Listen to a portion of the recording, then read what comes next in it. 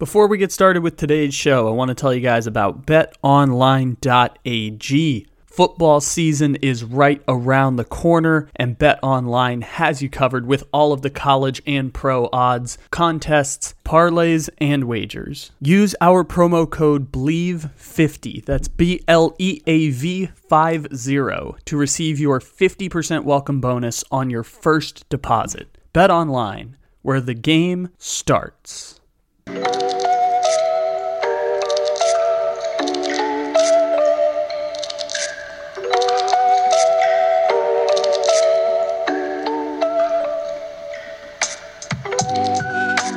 Good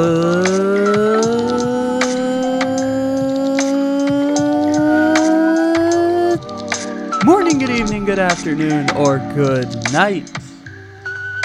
However and whenever it is you may be listening, thank you for stopping into another fantabulous episode of the Take It Easy podcast.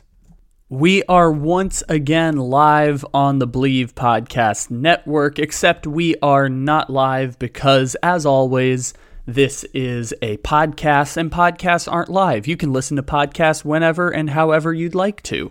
You can stop in on Monday, you can stop in on Tuesday, you can stop in on Wednesday, Thursday, and Friday. We will have episodes every single day for you. You can stop in on this fine day, which according to my count is Monday, August 22nd. You can stop in next August 22nd. However and whenever you may be listening, we appreciate you stopping in on a Monday. Hope you are having a fantabulous summer and a fantabulous August thus far. We have a new friend of the show joining us here today. His name is Ryan Cohen. Ryan is someone who I guess I can relate to a lot. Growing up in San Diego, moved to Northern California to go to college, literally the same school. He lived like 5 blocks away from where I lived. And both of us graduated college this last year. It's a weird coincidence, but both of us are big-time, lifelong Padres fans. And Ryan is what I'm going to dub the king of Padres Twitter. He's been subtweeted by the Detroit Tigers. He's even got a couple of fun sources within the club. I mean, Ryan's got all the connections to the Padres. We're going to talk with him coming up in a bit. We were originally going to do a podcast when the Juan Soto trade broke, and we kind of filtered it down through the rest of August, and now we have a Padres podcast in the middle of August. For the third consecutive Monday, we are going to talk about the Padres. You guys have actually been engaging a lot with these podcasts, so I won't say that you hate when I talk about the Padres, but we are going to talk about the Padres again. One of the top podcasts, not just on the Believe Podcast Network, but anywhere in podcasts and radio, let's call it, covering the San Diego Padres outside of San Diego, because obviously you can't listen to San Diego radio shows on podcasts unless they have podcasts, but some of them do, some of them don't. This is one of the best places you can stop to get San Diego Padres information. And by the way, even if you can listen to those San Diego radio shows or those San Diego podcasts and you really want all the information on the Padres, those podcasts cannot deliver you a Star Wars parody that is designed around the San Diego Padres as the Resistance and the Holy Dodger Empire that reigns across the galaxy. Only we can deliver that to you.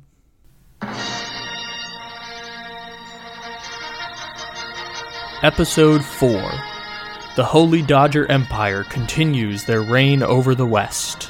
In previous years, the Holy Dodger Empire dismantled the once great Royal Cardinals, establishing a new power within the galaxy. The Holy Dodger Empire defeated the Royal Cardinals, invaded the Milwaukee, and vanquished the 107-win Giants. In the meantime, the Holy Dodger Empire pillaged both the Purple Rockies and the Backs of Diamond in Arizona. These invasions increased the Empire's wealth tenfold. Their resources are unmatched, their power is unquestioned. With the West and the Central firmly in control, the Holy Dodger Empire sets their sights on a new conquest, the Eastern Empire State. If the Holy Dodger Empire defeats Master Cohen and his Met army of queens, there will be nothing left to stop them from conquering the galaxy. To the south, a small resistance forms in San Diego. While outnumbered and out-resourced, the resistance fights for their very existence against the tyranny of the Holy Dodger Empire. It's a changing time in the galaxy. The once great Imperial Nationals of Washington have fallen. Years earlier, the Imperial Nationals once defeated the Holy Dodger Empire at the Battle of Strasbourg. Now, they find themselves bankrupt and selling pieces to the highest bidder. In this collapse, the Holy Dodger Empire captured a great captain known as Mad Max, who helped strengthen the Holy Dodger Empire's hold on the galaxy. However, Mad Max has escaped and defected to Master Cohen and the Met Army of Queens. He will spend whatever years he has left fighting to dismantle the tyranny of the Holy Dodger Empire. And now, the legendary Imperial Captain Juan Soto has joined the Resistance after paying his debt to Kara the Hutt. To San Diego, Captain Juan Soto brings with him the Imperial Nationals' mighty Josh Bell.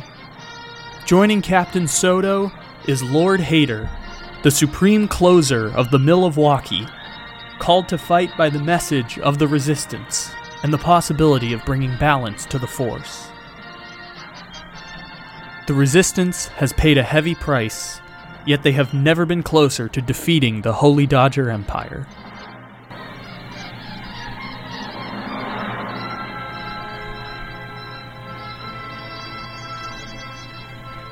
Only we can deliver that to you. Only this podcast can deliver you that amazing Star Wars parody with so many layered baseball references that even I'm reminded of just how funny it was that I had parodied Lord Hader. And by the way, Lord Hader is now falling apart with the Padres. He has the worst ERA in baseball, and the Padres gave him a reprieve as closer just to kind of clear his mind a little bit because Lord Hader has fallen apart ever since he has joined the Resistance.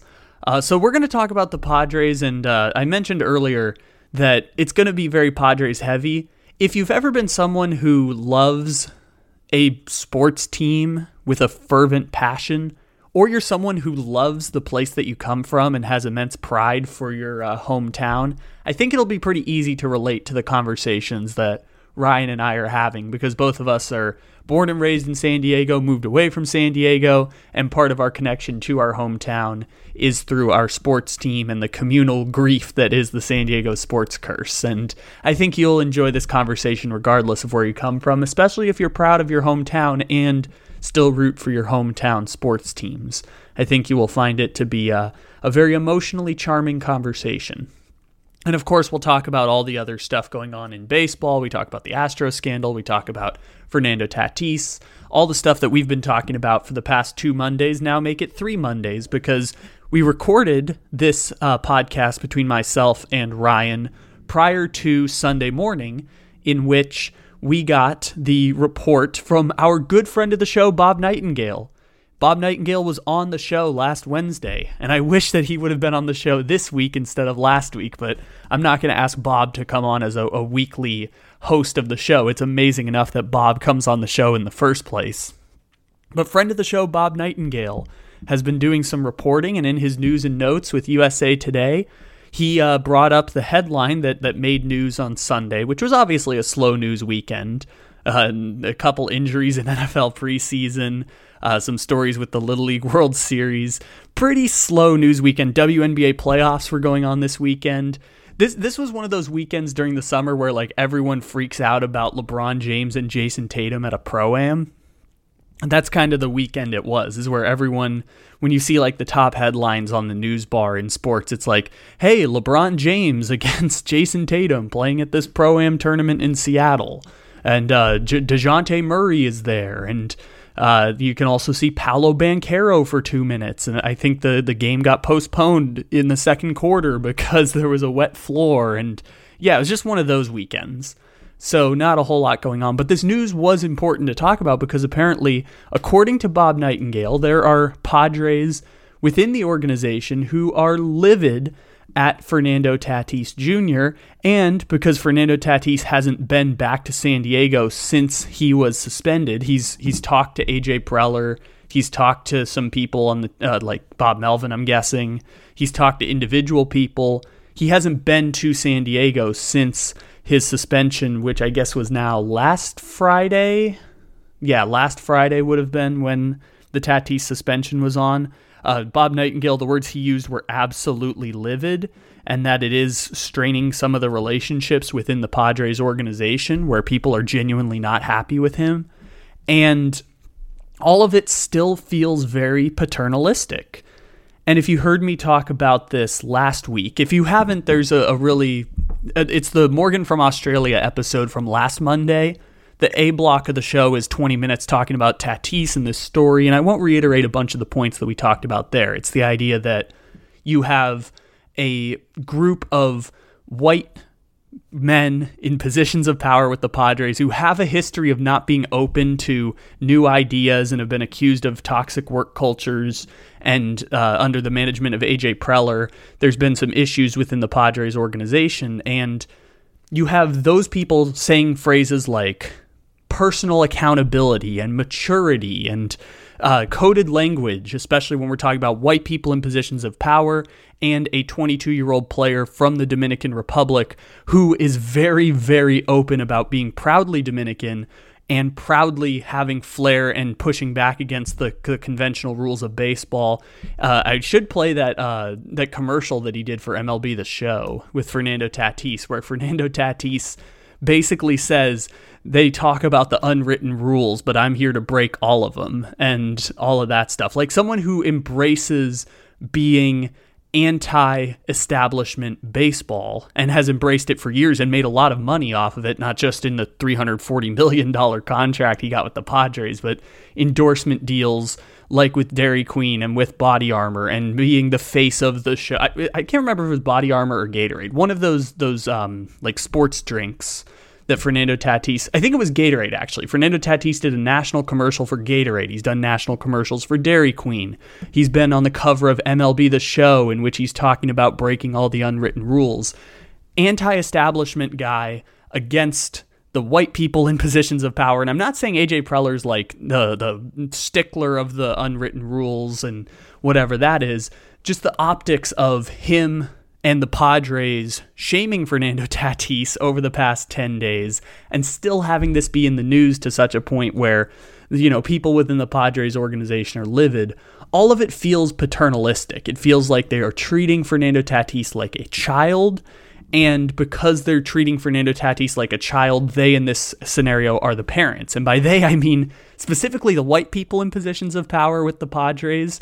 I know people are holding up the middle-of-the-road statement Manny Machado made after Fernando Tatis got suspended. But it's a lot of people who are kind of scrutinizing Fernando Tatis because it's okay to be the flair and flavorful guy, but then when you are the proudly Latin player who ends up getting suspended for PEDs, and you're the proudly Latin player who falls off of his motorcycle, and we're going to talk about this more with Ryan as well, when you're that guy, it's harder for people to love you because they haven't seen you play in a year, and it's going to be a lot of negative publicity because you effed up in both of those situations. And I see a lot of people talking about personal accountability and maturity around this Tatis situation, not just with the Padres, also in media. And it feels very much like, hey, young guy, we're going to treat you like a child, even though Fernando Tatis is the highest paid employee anywhere within the San Diego Padres facility. And it's either him or Manny Machado. Like, it's a close 1-2. Fernando Tatis is the highest paid employee of this billion-dollar corporation. Regardless of age, there is never a circumstance, I would think, in which Fernando Tatis Jr. should be treated like a child. This is a working relationship, and there's a middle ground to be had here where the Padres, first of all, we shouldn't be knowing about how disgruntled the Padres are about this situation. We shouldn't be having management publicly shaming Fernando Tatis Jr. after his 80-game suspension. That should not happen within a well-run organization, first and foremost. They should not hang out their player to dry in this situation. Regardless of what he's done, this is a working relationship, and if a working relationship is going to foster growth and is going to be stable, and both parties are going to come out of it feeling like they have a strong relationship with one another, you do not hang your employee out to dry, especially in this industry that is highly publicized and there's a lot of media coverage around this. And it doesn't have to be enabling Fernando Tatis Jr. It also doesn't have to be disrespecting Fernando Tatis Jr. because the paternalism that I've seen around this case, like people talking about don't be a child, take some personal accountability. People say the same thing. I'm not saying everyone. I'm saying white old sticklers, old white men say this same thing about the unwritten rules of baseball. You're behaving like a child. And it's also coded language for Latin. And Fernando Tatis finds himself in the crosshairs of this again. And I know I said I wasn't going to repeat all the same stuff from last week. The point that I look to is, why shouldn't Fernando Tatis take this as disrespect? If I were in that situation, and I am not a 22-year-old baseball player who is from Latin America and speaks 2 languages, I am not Fernando Tatis Jr. I'm saying if my employer were someone who hung me out to dry in such a situation, I would feel a bit disrespected. Not so disrespected where I would demand that I leave, or not so disrespected that I don't want to work there anymore. Disrespected in a way that feels like, hey, you don't have my back in this situation. I know I messed up. I know I made a mistake. And Fernando Tatis hasn't spoken to the team about it, and that's probably something that he will with time, because it's going to be hard for them to welcome him back without an explanation. I think if I'm reading Bob Nightingale correctly, and I don't have direct quotes in front of me, you can subscribe to Bob's newsletter and read what he had to say about the Padres on Sunday, is that people feel like this is still hanging over the team, and the team is trying to push for the playoffs. And I think a lot of players who might be livid about the situation feel like if Fernando spoke to them and Fernando cleared the air, I think that it would make it go away, so that at the very least people didn't have to keep talking about it or didn't have to keep thinking about it. And perhaps that is true. I think that there's real promise to the fact that if the Padres had handled this correctly, which is, hey, Fernando made a mistake, he's going to be away from the team, and we will welcome him back in May with open arms. He is still one of us. He's still protected. He made a mistake, and we will support him in whatever the next 8 months look like. If that is what the Padres do in the first place and Fernando speaks to the team, I think a lot of this story staying in the news over the last 10 days and being a really bad look for Tatis and a really bad look for the Padres, I think that goes away. I think well-run organizations know how to handle that. Well-run organizations know how to support their employees and not leave them out to dry. The Padres are doing it wrong in that case, and that should feel disrespectful in some sense. Now, what level of disrespect, that's a whole different conversation. And part of what Bob Nightingale wrote at the end is that the Padres are, as management, because of the multiple infractions, are starting to think about what the future with Fernando looks like, as if they're having buyer's remorse on this contract a little bit, because Fernando hasn't spoken to the team. He's spoken to individual players, hasn't addressed it to everyone in the room. And as much as those players feel like they deserve an explanation from Fernando, expecting him to do it on his own schedule when there's also reports coming out, including Jerks and Profar, who talked to him, and reports that have come out in the last week that like Fernando Tatis is really grappling hard with this situation. Like losing this season and losing those 80 games and having the public shaming is really hitting him hard. And so eventually he will have to speak to the team. Eventually he'll have to speak on the matter as part of his welcoming back to the team. Expecting it to be on your time schedule is something that I don't think those players are necessarily intending to do. It's just as this goes on and more mistakes get made and this story stays in the news cycle, it's detrimental to the organization at large, because the organization at large has not handled this situation well.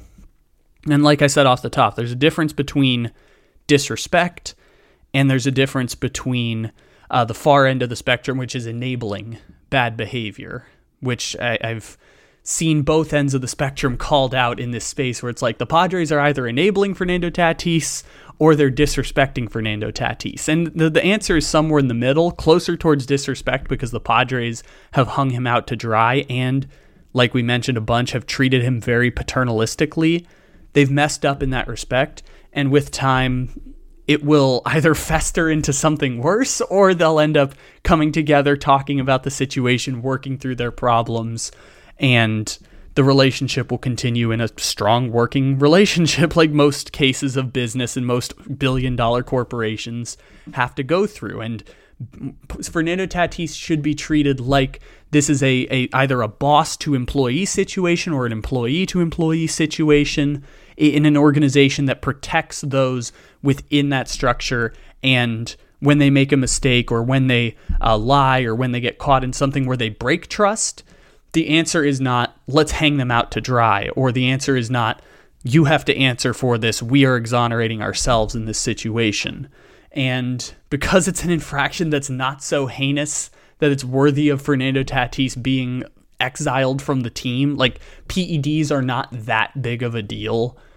Because it's not such a major infraction, this is something where the organization, including management and including the people who are the bosses of Fernando Tatis, while making like 4 times less money than Fernando Tatis, those people should be protecting Fernando and should be building a strong working relationship so that we aren't still talking about this 10 days later about how incompetent the San Diego Padres have been in response to Fernando Tatis. Because we talked about last week, one mistake on that Friday where Preller goes to the microphone and reports are confirmed now. The Padres didn't know about Tatis' suspension until Friday morning.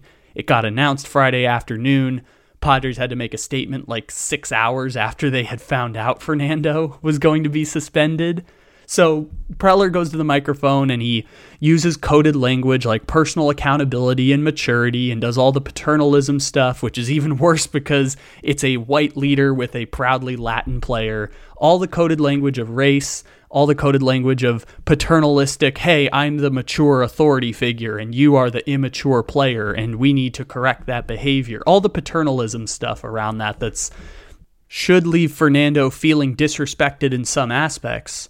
They didn't know about it. They messed up. They have a chance to make up for it, and they have not made up for it. They've doubled down on these mistakes. It's still in the news stream, and everyone feels like they are messing this situation up. And it's one where I hate to see it because you can't drive away a 22-year-old superstar. Well-run organizations in which he signed a 13-year contract like 18 months ago.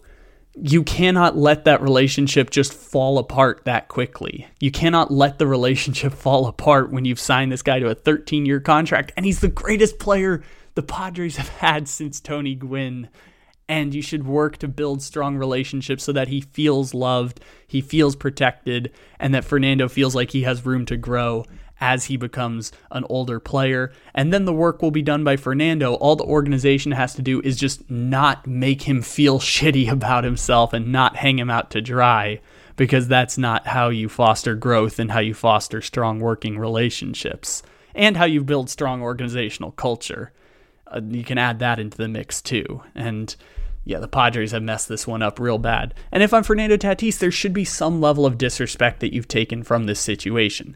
There is no scenario in which an employee and an employer should have a paternalistic work environment. Even if you are father and child, or even if you are mother and child, you still should not have that paternalism or maternalism within the working environment. Like, that's part of working together, is that you are peers. You are people who are working together, building trusting relationships and trying to build a strong organizational culture in which bad behavior is not tolerated and at the same time allows for room to grow within the confines of your organization, because people will perform better. People who are in safe, protected environments perform better. And seeing this whole situation play out the way it has been super disappointing for the baseball team that I want to win. Because again, Fernando Tatis is 22 years old and PEDs are not that big of a deal.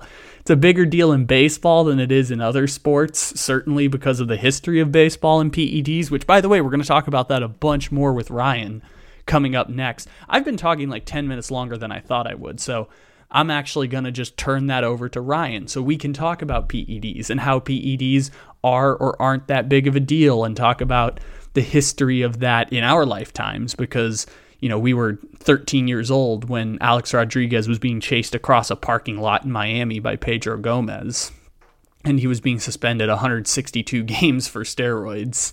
And yeah, we'll talk about that more with Ryan. So we'll come back to that in just a few minutes. But first, we're going to play the Star Wars parody song, or I guess it's not a song, it's just the intro to Star Wars. The Star Wars parody to the Padres and the Dodgers. And then we will be joined for the first time by King of Padres Twitter, Ryan Cohen.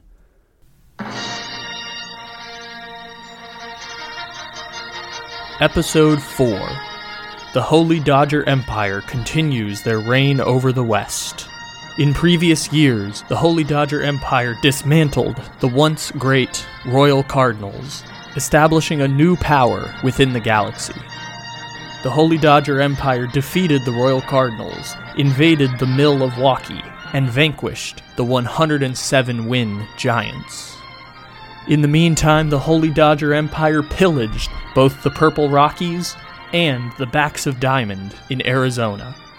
These invasions increased the Empire's wealth tenfold. Their resources are unmatched, their power is unquestioned. With the West and the Central firmly in control, the Holy Dodger Empire sets their sights on a new conquest, the Eastern Empire State. If the Holy Dodger Empire defeats Master Cohen and his Met army of queens, there will be nothing left to stop them from conquering the galaxy. To the south, a small resistance forms in San Diego. While outnumbered and out-resourced, the resistance fights for their very existence against the tyranny of the Holy Dodger Empire. It's a changing time in the galaxy. The once great Imperial Nationals of Washington have fallen. Years earlier, the Imperial Nationals once defeated the Holy Dodger Empire at the Battle of Strasbourg. Now, they find themselves bankrupt and selling pieces to the highest bidder. In this collapse, the Holy Dodger Empire captured a great captain known as Mad Max, who helped strengthen the Holy Dodger Empire's hold on the galaxy. However, Mad Max has escaped and defected to Master Cohen and the Met Army of Queens. He will spend whatever years he has left fighting to dismantle the tyranny of the Holy Dodger Empire. And now, the legendary Imperial Captain Juan Soto has joined the Resistance after paying his debt to Kara the Hutt. To San Diego, Captain Juan Soto brings with him the Imperial Nationals' mighty Josh Bell. Joining Captain Soto is Lord Hader, the supreme closer of the Milwaukee, called to fight by the message of the Resistance and the possibility of bringing balance to the Force. The Resistance has paid a heavy price, yet they have never been closer to defeating the Holy Dodger Empire.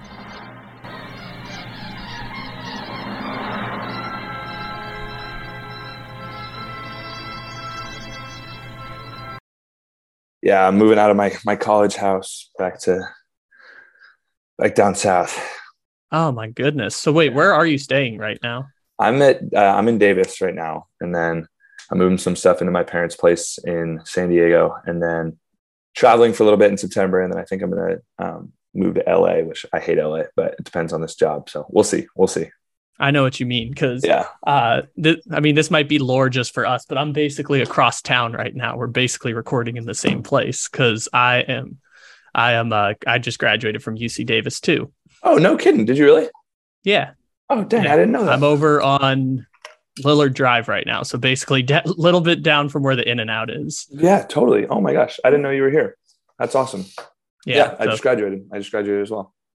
Rad. I'm moving over to Sacramento in like literally 2 weeks. So a little bit easier to move. Yeah, that'll be cool. Good for you.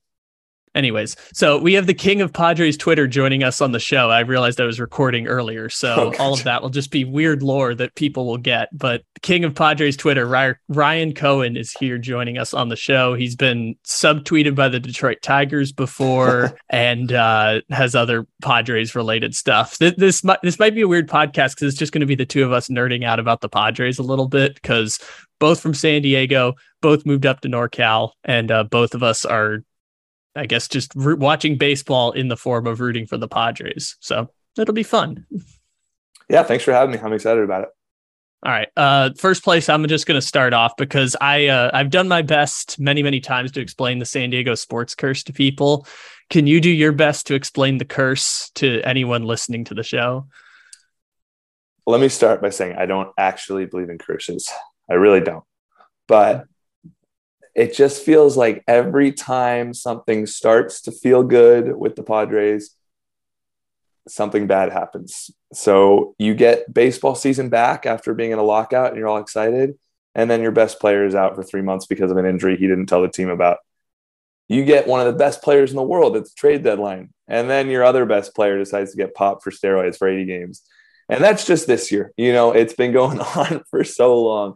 Even back to, 2010, you have this magical run. You trade for a power bat in the form of Ryan Ludwig. Dude can't hit a lick when he gets over to San Diego. It's just, who do you By the way, away? That trade we gave Corey up Corey Kluber. Exactly. So it's just the oh my gosh, it never ends. And I'm a firm believer in it's going to pay off. And when they win it all and have a sustained run of excellence, it will feel so much more special to fans like you and me who have been there for all the bad. But while it's bad, it hurts. It hurts a lot. And combined with the fact that the other part that's darker about the San Diego sports curse is all your other teams will leave you and all of your sports heroes will die young. That's the other dark part of the San Diego sports curse. It's not great. It's not ideal, but I'm focused on the Padres. They're what we got in town. I hope they can sneak into the playoffs and make some sort of run. Yeah, I was thinking about that this week because I saw they're like a half game up on the playoff spot right now. I was like, my goal at the start of the season was just get us into the playoffs. Like, I'm cool with that. The problem with the wild card format is that if you're the 5 or the 6 seed, you have to win a series to get a home game. Because this is the other part of the San Diego sports curse. They make the playoffs for the first time in our memorable lifetimes, and it's the COVID year, so no one's allowed in the stadium. So the Padres haven't played a home playoff game where people can actually go since we were 5 years old. So I just want one at home this year, so that way I can go actually watch it. I will take time off work. I will go to San Diego to watch a Padres playoff game, but I just watching it and I'm like, it will never work out exactly right. But like you said, eventually it's got to pay off and it's going to be more special for San Diego because we lost 2 teams and haven't won a championship in 60 years. And I still think this is a playoff team. I still think we're going to get to watch them. And my whole thing is just get to the dance. The Braves won it all last year. They weren't the best team. The Nationals won it all in 2019. They weren't the best team. Just get there and, get hot at the right time. And right now I'm not as confident as I'd like to be that they will get there, but I still think this is a playoff team and, get there and let's have some fun once they're there. I'm with you too, because even if they're the 6th seed, that means they play the Cardinals in the first round of the playoffs. And that's at least a winnable series relative to playing the Braves or the Mets early in the playoffs. Just get that one. And then, we get to celebrate just like what happened in 2020, which totally cool with that. That will look like a success. And someone was explaining to me how the moves that they made at the deadline, even though Bell's a free agent and Drury's a free agent, they're actually geared for 2023. So next year will be the year we get to put all of our expectations into one basket and hope we win a championship. I think with Soto, it gives you 3 chances to make a deep playoff run. And that's one of the best hitters, if not the best hitter on the planet. So you got him this year, get into the playoffs and let him show his talents off.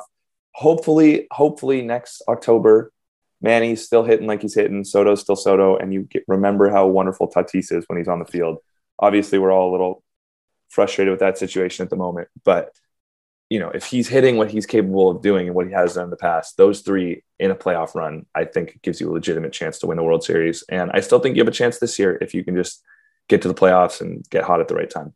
with a solid pitching staff and a bullpen that's solid. Solid kind of is just the way I'm describing it at this point. It's just we got a pitching staff that's pretty good, the bullpen that's pretty good. It might be a little expensive, but it's still good enough. It's good enough for a team that hasn't been good in a while.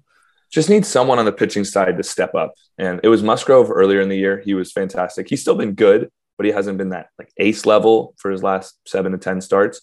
And there's no one in the bullpen right now that they come in the game. I go, this is an automatic 1, 2, 3 inning. I think Josh Hader will get to that point. I think he's having some weird like midseason struggles. And I'm excited for Pierce Johnson and Drew Pomeranz to come back. And I hope those guys can be what they have been in the past. But I need one starter and one guy in the bullpen to be like, today we're getting 7 innings. It's going to be shut out. Today we're getting a 1, 2, 3 inning. He's probably going to strike out 2 dudes. And then I'll feel a lot more confident pitching wise. Yeah. I know what you mean, because like when the Nationals made that World Series run, they were using like 5 pitchers the entire World Series. And you can compensate for having not great back ends of your bullpen or not great back end starting rotations once you get to the playoffs. And I think guys like Manaea and, maybe, I don't know who else, Nick Martinez, those kind of guys, they step up more in a bullpen role. I think their stuff plays up a little bit in the bullpen, like we've seen with Martinez this year. So if you can use a Johnson, Pomeranz, Hader, Manaea, Morejon, and Martinez to get critical outs late in the year, and then you focus on, hoping that Clevinger, Darvish, Snell, and Musgrove can go deeper into games, that's a pretty good formula. You just need to get to that point. And if push comes to shove, you can always just move Blake Snell to the bullpen once the playoffs roll around and say, we're going to go 3-man rotation. We're going to use an opener for one of these games. We're just going to like go all in on Darvish, Musgrove, Clevinger, just pitch long outings, go 100 pitches. Like we're riding or dying with those starting pitchers. Yeah. Again, I think this team is set up well for the playoffs. They just have to get there. And I really, there's a sense of like, you're supposed to be blowing every team out of the water. Like the Nationals, it's awful that they lost the Nationals yesterday. That was terrible. But if they had won that game 2-1, great. I really don't care what the wins look like. It's just get me enough wins to get to the playoffs, and then you can do what you need to do. But I don't care what it looks like. You just have to win those games. And like, yes, you got to win the next 3. You can't split a home series with the Nationals. So it's a big weekend. And on paper, they're the odds-on favorites by a lot, and they should take the next 3. I mean, I think anything less than that's pretty frustrating. And it was happening earlier in the year. Like when people are like, the sign of a good team is beating up on bad teams. Like that was happening earlier in the year. They were beating up on Colorado. They were beating up on Arizona. It was just, and even the Giants, they did pretty good against them. It was just, now they're kind of in the middle where they're like, we're not as good as the 3 best teams. And we're kind of splitting those games between the bad to mediocre teams. And it's just not looking as solid as it was before. It's even if the team's basically the same. I know they switched up like a third of their offense, but like a good chunk of the team is still the same.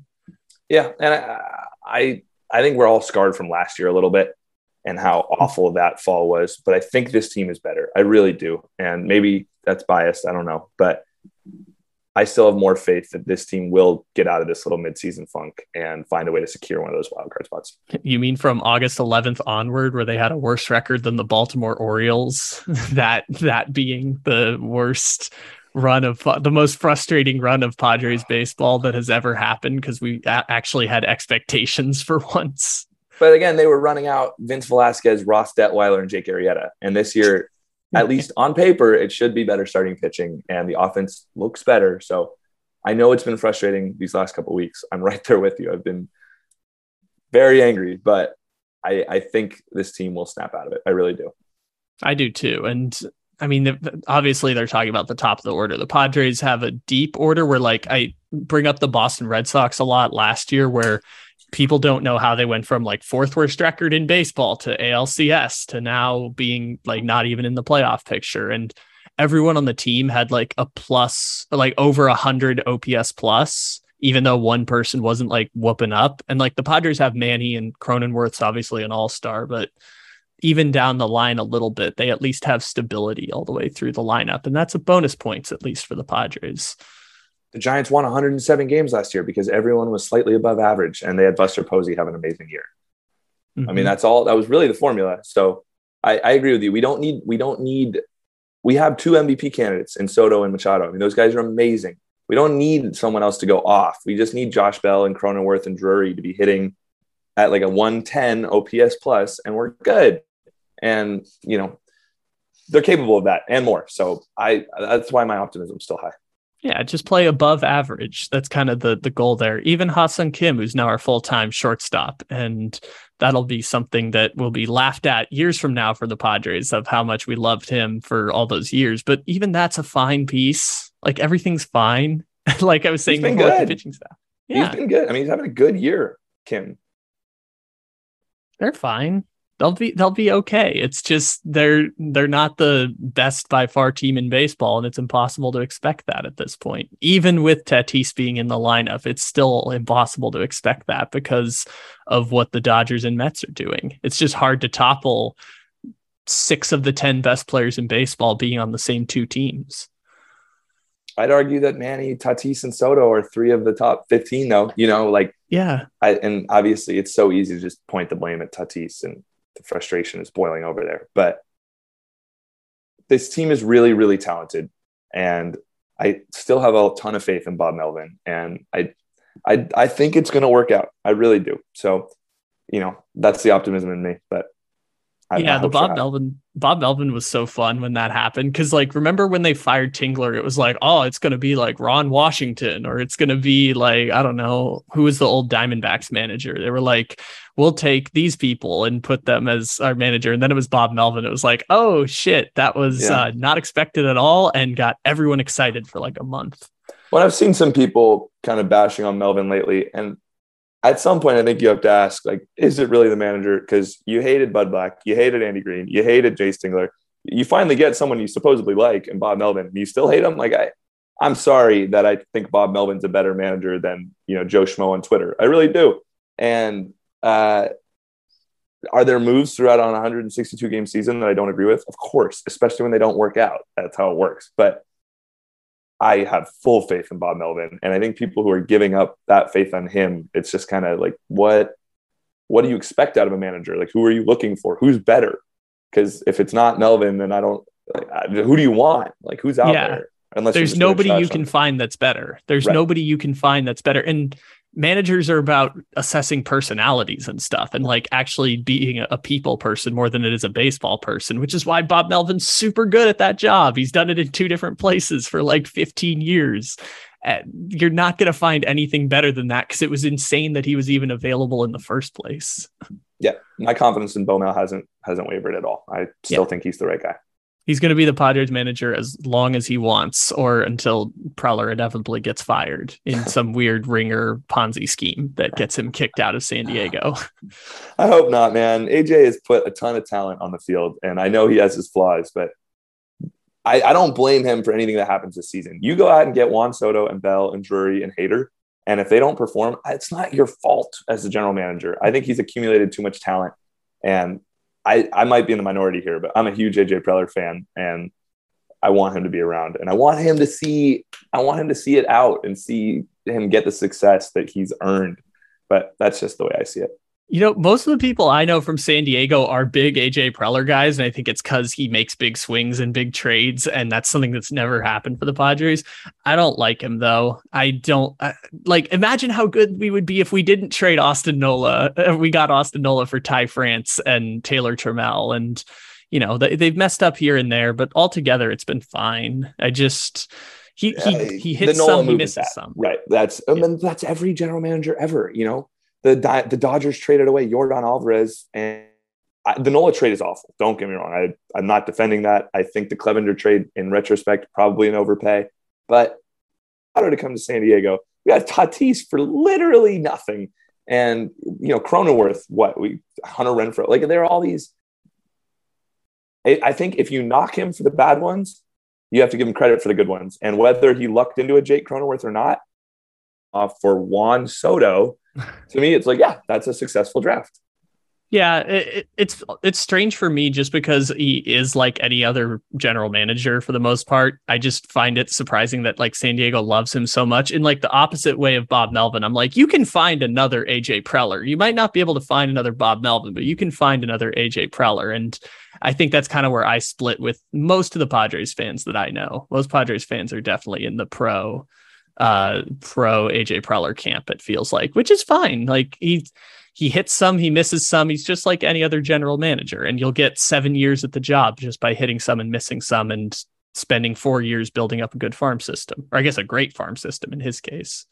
For me, it's more about just, I want him to get to see the fruit of his labor. And I agree that there are other general managers out there that could probably do the job that he's doing, but he's been here so long and I want him to get that reward. I really do. And I hope it's this year. I think it can be. I get it. What did you make of him and the response with Fernando Tatis? Because that was something that I felt like, even if you are, I mean, you're kind of his boss. I know like the owner writes the checks, so technically the owner is his boss. Like, I felt like your boss should not be talking about like personal accountability and maturity to you in a public statement. Like, even if you're pissed and even if you didn't know about it until the day of, like, that's not really something that your boss should be doing with your like highest paid employee. If it were something that happened regularly, Fowler called out James Shields on the radio. I don't think bosses should be doing that. But AJ Preller's been around since August of 2014 and has never, ever had any move of saying, I'm actually really frustrated. You have to make a difference. And if I go out publicly and say, yeah, you know, he's a young kid, he makes mistakes, that allows Fernando to just kind of continue on the track that he's been going on. Whereas when AJ comes out in the media and says, Fernando's lied to us, I think that the pressure is where there's no doubts about where AJ and the front office stand. They've been wronged, and they have been. And it's up to Fernando. Got in a motorcycle accident, which breaks contract, then lied about it, then had a slower recovery time than he needed to, and then started to. I would love to believe the ringworm story. I think when things make sense, they make sense. He wanted to get back on the field. He started taking steroids to get back on the field quick. And you're not like, you know, pre-August 2022, you're not going to find a bigger Fernando Tatis fan. I mean, I love this guy. I got his posters on my wall. I got 2 of his jerseys. I got tons of his shirts. I love Tatis. I'm not here. But the track record of the last 12 months is that he's a liar, and he's lied. And AJ's frustrated by that because it cost his team one of the best chances they've had to win a championship. And the fact that he goes out and publicly says that, I have more respect for that than if he had just given some blanket statement. So does that kind of change the way that you feel about fandom for Fernando Tatis? Because I've seen a lot of Padres fans who've kind of bailed on this like most exciting player and young face of the franchise guy because now you have Juan Soto. And it feels like it's just an easy transition to make where it's like Tatis exists, but he's not the fan favorite that he once was. And it feels like a jump too far for myself. And I've also seen a lot of people who have made that leap. I've been struggling with that, and I don't think I'll have a great answer with that until he's back on the field. But I don't think I will ever have the love for him that I did last year and previously. I think I will still root for him and want him to succeed and enjoy his massive homers and his daring base running, and I will still enjoy him as a player. But that love of Tatis that I had, where everything he did, he was this golden prince, and I can't believe he's a Padre, and oh my gosh, I need my faces with his shirt on it and all these shirts with his face on it. I don't think that's going to come back. And I was willing to forgive the accident, and I was willing to forgive the lying about the accident, but I think it's kind of 3 strikes and you're out. In terms of my love, I'm still going to root for him. As long as it says Padres on the front and you didn't do something awful like domestic violence or like, you know, DUI, like that's the type of stuff where I can't turn a blind eye to. But steroids doesn't harm anyone else. It's just you being stupid. And I will root for him 100%. And I hope that I'm able to consider myself a big Tatis fan again. But right now I have such frustration with the way he handled this whole season and the way it's costing my favorite team that I don't think that like unbounded love will ever return for him. So it's kind of everything for you. It's everything that's gone on over the last 12 months that have kind of just like each little notch of the like, hey, this is kind of messed up has kind of just like drained the energy from you, where it's like, it's not really worth it to keep standing behind him. Well, you know, let's say that he had gotten blown his ACL out and like Acuna did, right? And he had to miss the whole year for completely baseball reasons. I think you lose some of the, if you don't see him play for a year, you forget how amazing he is and you lose some of that love you had. So I haven't seen him play for a year now. So that would happen no matter what. And then you add on the frustration of the accident and then add on the immense frustration of the cheating. That's what it is. Steroids is cheating. And, I'm personally in the camp that I believe he's lying. I don't trust him. He's not someone that I trust. And, so I feel like I've been lied to and I don't get to watch him play and it's harming my favorite team. So it's all that stuff together where it's like, yeah, I don't share that love for him that I had previously. And I hope I can get it back because he's a fun player and he's fun to watch and he should be the face of the sport. But he made his legacy. He changed his legacy forever. Okay. That's a fair point to push it at. And I don't go that far because I probably don't have that same relationship where I'm like, oh, I'll buy your jersey. Oh, I love watching you play. Oh, I'm glad you're a Padre. I guess I just didn't put him up on the pedestal like maybe I have with other athletes. And so for me, it's like, tough break, but you'll be a 23-year-old superstar when you come back who will like keep entertaining me and will help make my baseball team good. I think I've just become cynical at this point also because when he signed the 13-year contract, I was like, well, he'll only see 4 or 5 years of that deal, but pretty cool. Even still, they'll trade him eventually, but at least he got that record-setting contract. I think maybe like cynicism has played a part where I'm like, oh, he tested positive for steroids. That sucks for the baseball team. It doesn't really have much for me with the character, I guess, or like the person himself. And yeah, so I understand people. I think we viewed him a little different because in terms of athletes on a pedestal, he was by far my number one. And I mean, like my friends here in Davis who have never watched a game of baseball in their life know who Fernando Tatis Jr. is because I would not shut up about him. And like I would brag about him and I would like make googly eyes at him, like jokingly, but I love Tatis. And for him to have this fall from grace and harm the team hurts. It sucks. It really, really sucks. And I'm trying to stay positive about it, but I don't know. And I've done a pretty good job of compartmentalizing where I don't like let it affect my mental health or anything. But anytime I start thinking about baseball again, I was so excited to watch him play.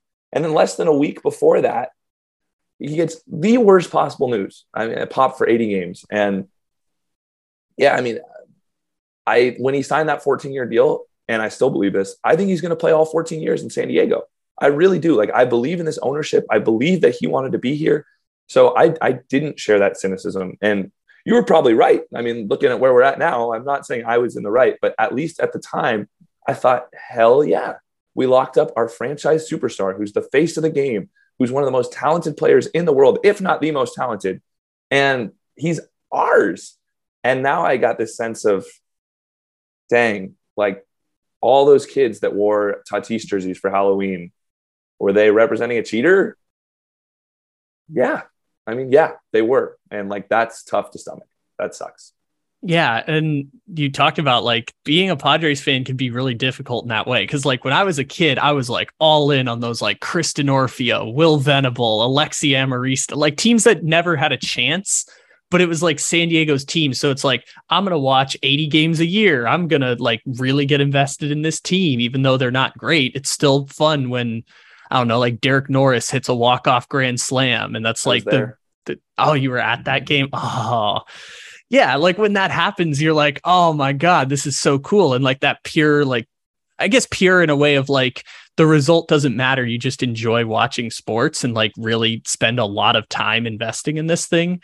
And I guess I haven't gotten to that place, even knowing how good the Padres are, I think, because no matter how good they're going to be, when I was a kid, it was like Padres fandom was like on par with like Dodgers hatred. And I think that same thing was like, just get us over the Dodgers, just one time. And I think after a while, I realized it like wasn't worth the effort that I was putting in. And so like when the Dodgers won the World Series in 2020, I was like, I thought this was going to hurt a lot and it didn't. And I thought that the Padres losing to the Dodgers in 2020 in the playoffs would hurt, and it didn't hurt the way I thought it would. And I think since then I've not put the team up on a pedestal the way I did as a kid, which maybe that makes it like not as pure of a sports fandom as like other people might have it, but it just makes it so I don't feel the same like pain and like your mental health takes a hit for 3 days because you just lost your best player. And I guess those are like the benefits of like being emotionally stable as a fan. Yeah, and I'm never ever going to tell someone how to fan. I think it's like a fun part of your life, and however you want to do it, good for you. From what it sounds like, I think I don't have any hobbies other than baseball, and I love Major League Baseball and specifically the Padres, as you know. But I do take it hard because it's like my free time goes into either watching baseball, listening to baseball podcasts, reading about baseball. So when the Padres are bad, that takes away the joy of my free time. And for all the flaws of those early 2010s teams, it was easy to root for Will Venable and Chris Denorfia and Nick Hundley because they weren't good, but damn it if they weren't nice guys. And they were always in the community. And I still feel that way about this team where I love these guys. Like I love Juan Soto. I love Manny Machado. And I love Fernando Tatis Jr. So it feels like I've been in a weird way and like on a much, much lesser level, but it feels like you've been cheated on where it's like, I trusted you. I put so much love and energy into you. And then you go behind my back and start using steroids because you fell off a motorcycle earlier in the year. It feels like a backstab, and that hurt. That's what hurts. And I want them to win games on the field, 100%. That's what it comes down to. If they win, they win. But you also build these, parasocial relationships where you feel like these are your people. You watch them every day. You see them on TV, and then when they don't show you that same loyalty in return, it hurts. I mean, that sucks. That totally sucks. And it's a connection to the place where you come from. Like that, there's that also part of it. It's like, we are all in this together. There's this whole community from where we come from that's all in on this thing together, which is why it's a cool part of sports fandom. It matters a lot to a lot of people. And I get the being a huge baseball fan with your free time. That's how you become the king of Padres Twitter is by really, really liking the Padres and liking baseball. Let me make it clear. You're the one saying that. I never said that about myself. No, of course. I'm the one saying that this is Ryan Cohen, king of Padres Twitter, joining us on the podcast, who has been subtweeted by the Detroit Tigers before. Yes. That was funny too. Cause when that happened, I didn't have service. I was at a summer camp. And I get back and I see life is better when the Tigers win. What in the world? The Padres' old social media guy now works for the Tigers. So I texted him. I was like, this was you, right? He's like, yeah, for sure. And he made a nice donation to the camp that I work for. So he's like, this is the price of me stealing your captions. I said that. That's funny. Yeah, that's very cool. Funny. I didn't know the backstory behind that. That makes it even better. So it was definitely intentional. There was no, oh, this was a mistake. It was pretty funny. He's just giving you a shout out because he knows you from Padres Twitter. Yeah, it was cool. That's freaking awesome. Okay. There was something that you brought up like 10 minutes ago that I want to circle back to when we were talking about cheating. What was your reaction with the Astros scandal? Because I feel like this might be informing a little bit. That's a good question. Let me start with one place and I'll go to another. But the one nice thing about the Tatis situation versus the Astros situation is I can funnel my anger at one player. Whereas if the Padres as a whole were deemed as cheaters like the Astros were, I think I would have a lot tougher time because I consider myself a Padres fan over a Tatis fan, over a Machado fan. Like I am a fan of the Padres. And if those guys get traded or leave, I'll still root for them on some level, but we'll never be the same because I love the Padres. So the fact that it's not an entire team scandal changes it a bit for me. I was mad at the time in when did that come out? 2019? Yeah. 2019. And then punishment was like January 2020. Right. Yeah. I don't remember exactly how I felt. I don't think I have a hatred for the Astros as much now as I did then. Like, for example, in 2020, I had already bought tickets to go watch the Astros play the A's in Oakland with a few friends, and we were going to boo the Astros. And I don't think I would do that now. I don't have that same hatred.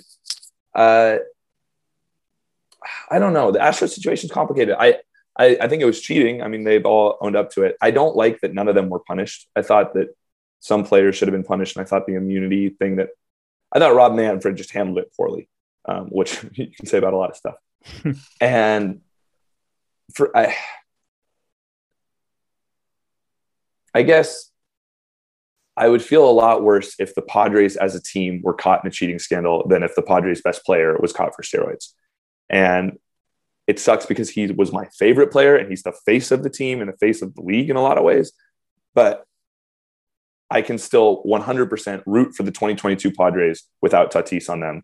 Whereas if they were in the midst of a scandal as a team, that would change the way I look at the whole season.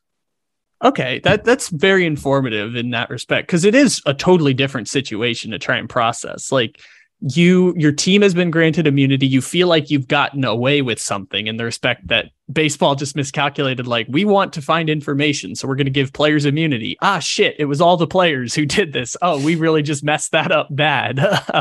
Let's just fire the GM and fire the coach and we'll call it a day. And yeah, I feel like that was just a weird situation where baseball fans got weirdly passionate about the cheating side of it. And then because of that, Manfred was like, oh, we got to punish someone for this. Who can we get as like, we've done our job to like try and deter this behavior. And I feel like that's a lot different than steroids, because like steroids have been part of baseball and talked about in baseball our entire lives. Like every few months, it's a Barry Bonds, Roger Clemens conversation in baseball Twitter and on baseball programming. Like it's just part of the conversation now. And this was totally different. I will say regarding steroids that when we were growing up, every time anyone hit a homer, people would be, oh, he's on steroids. Or if you saw anyone strong, oh, he's on steroids. And I feel like that conversation had dissipated over the last few years, because outside of aging veterans like Cano and guys who were kind of past their prime, there weren't many steroid busts, since basically A-Rod in like 2013. So for it to be a 23-year-old superstar, ignore the Padres for a second, ignore that he's my favorite player, pretend it's Ronald Acuna Jr. Mm-hmm. The fact that it's a young superstar who gets popped for steroids, I think it hurts the entire game, because now you're going to have people just making their stupid little comments about, oh, that was hit 450 feet. He must be on steroids, just like Tatis. And that sucks. And the fact that players that are doing it completely legally are getting lumped into that conversation, brutal. And I personally, again, I don't have any evidence. I personally don't think Tatis was cheating while he was on the field the last 3 years. I think he cheated to get back on the field quicker, and that's when he started using steroids. I don't think anything he did is a product of his cheating, but for the rest of his career, he did something to cheat the game, and that doesn't like go away in my head. And I think a lot of fans kind of forgive guys.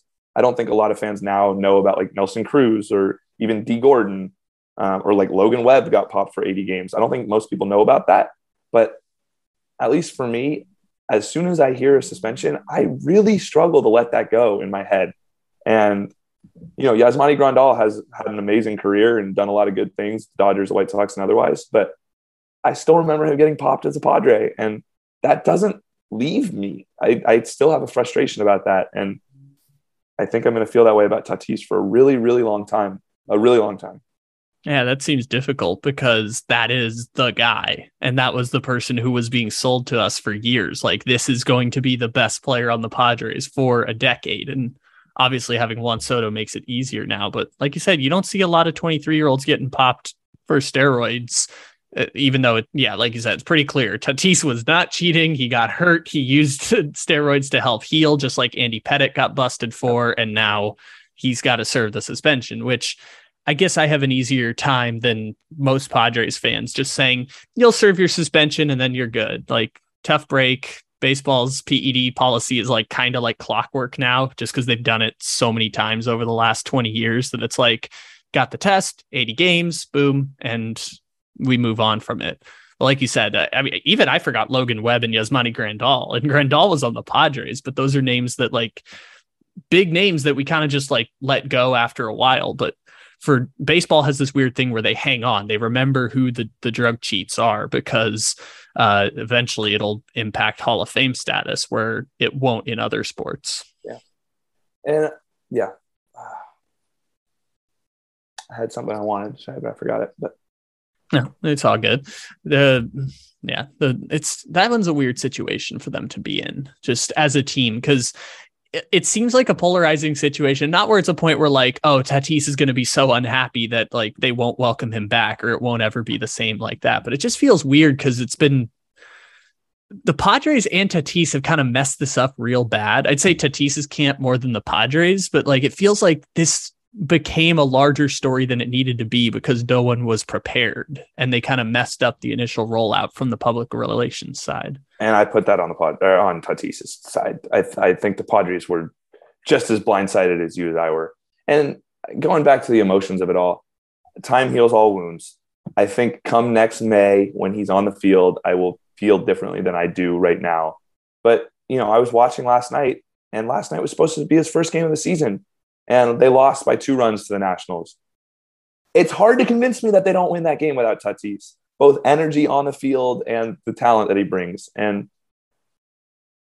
it's still raw for me, man. It hurts. Like, it really hurts that he's not here. So I hope that I'm able to get to the point where you're at, where he served a suspension. I'm ready to roll with him, but I'm not there yet. And I think it's going to take a little bit more time.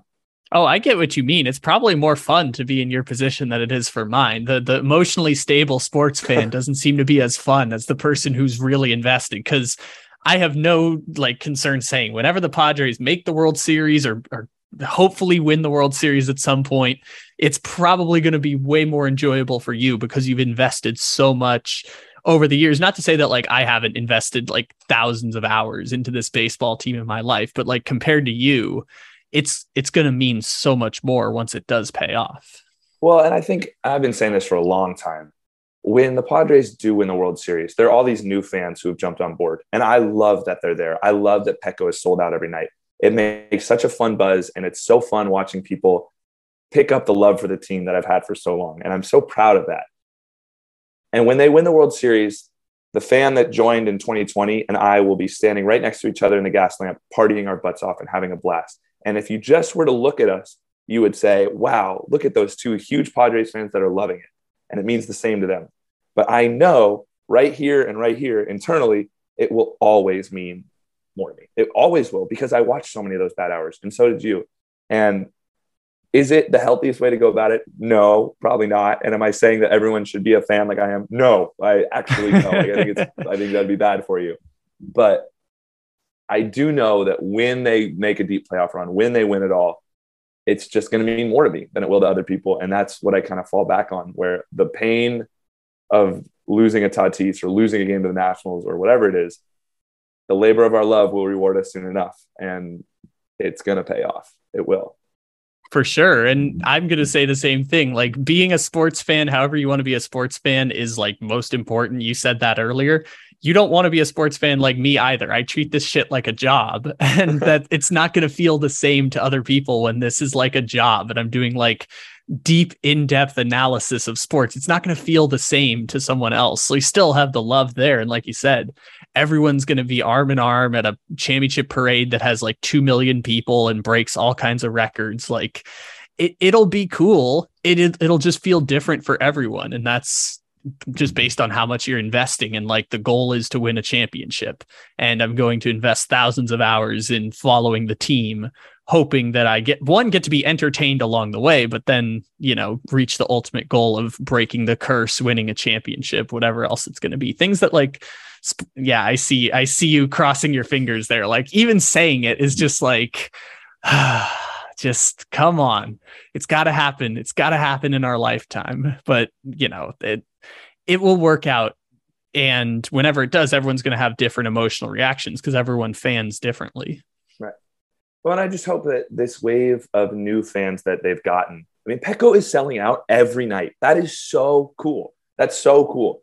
And if you had told me that 4 years ago when I was in high school, I wouldn't believe you. I certainly wouldn't believe Manny Machado and Juan Soto were on the team, but I wouldn't believe any of it. And I just hope that they don't lose these new fans because they fail to make the playoffs in back-to-back years.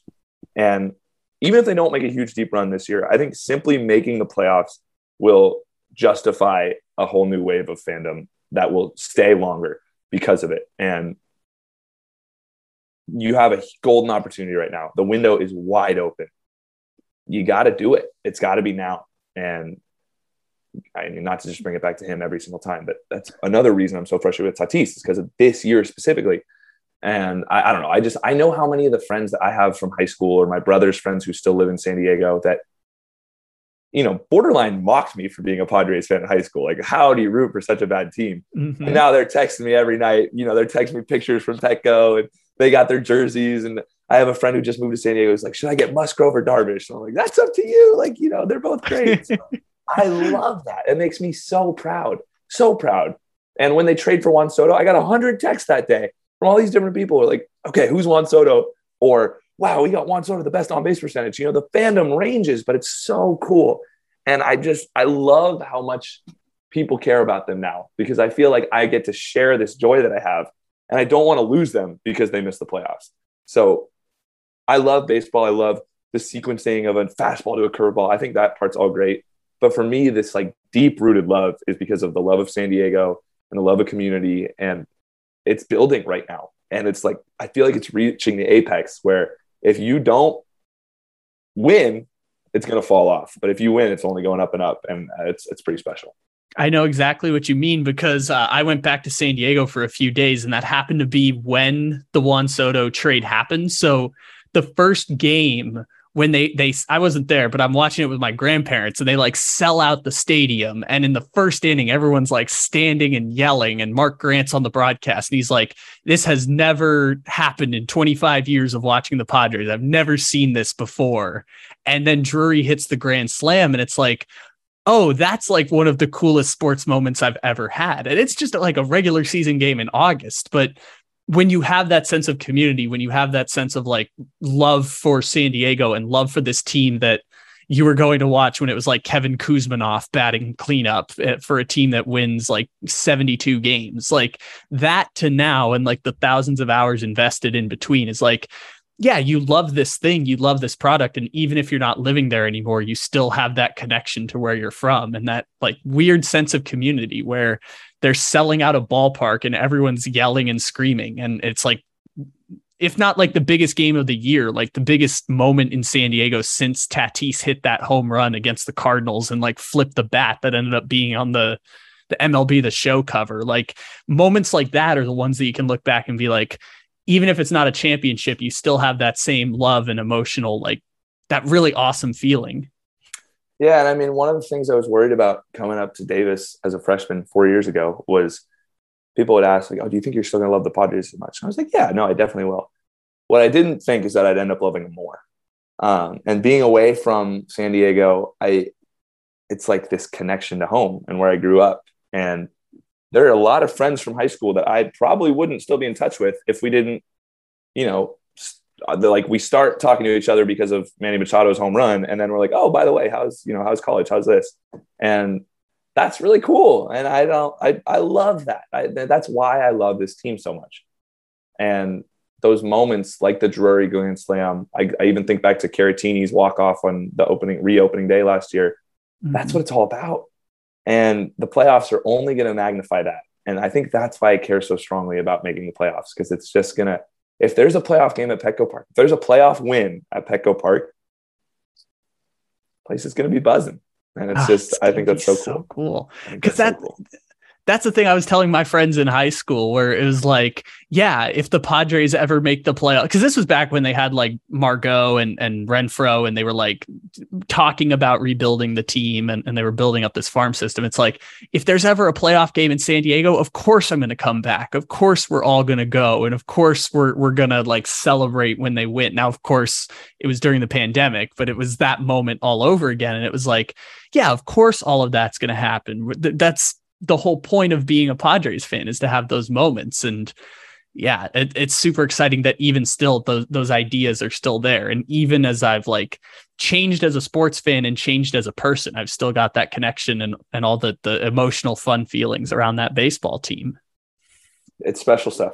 And I just hope that we get to see that run. I really do. I do too. Well, I appreciate you spending the time today, Ryan. I guess just follow your Twitter. There's a link in the description to this episode. The King of Padres Twitter is an account you should be following. Padres fans more likely, but even if you're not a Padres fan, it's kind of fun to to follow Ryan's Twitter account. It's very fun. So good luck to you in your trip back down to San Diego. Thanks, man. I appreciate you having me on. I love talking to Padres, so it's always a blast. And yeah, but we'll see where the rest of this year goes. It's going to be fun. Absolutely. We're getting there slowly but steadily, but we're still in the playoffs. That's all I asked for at the start of the year.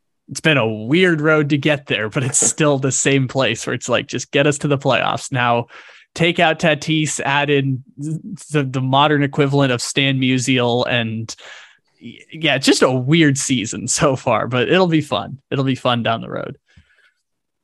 Sounds good to me.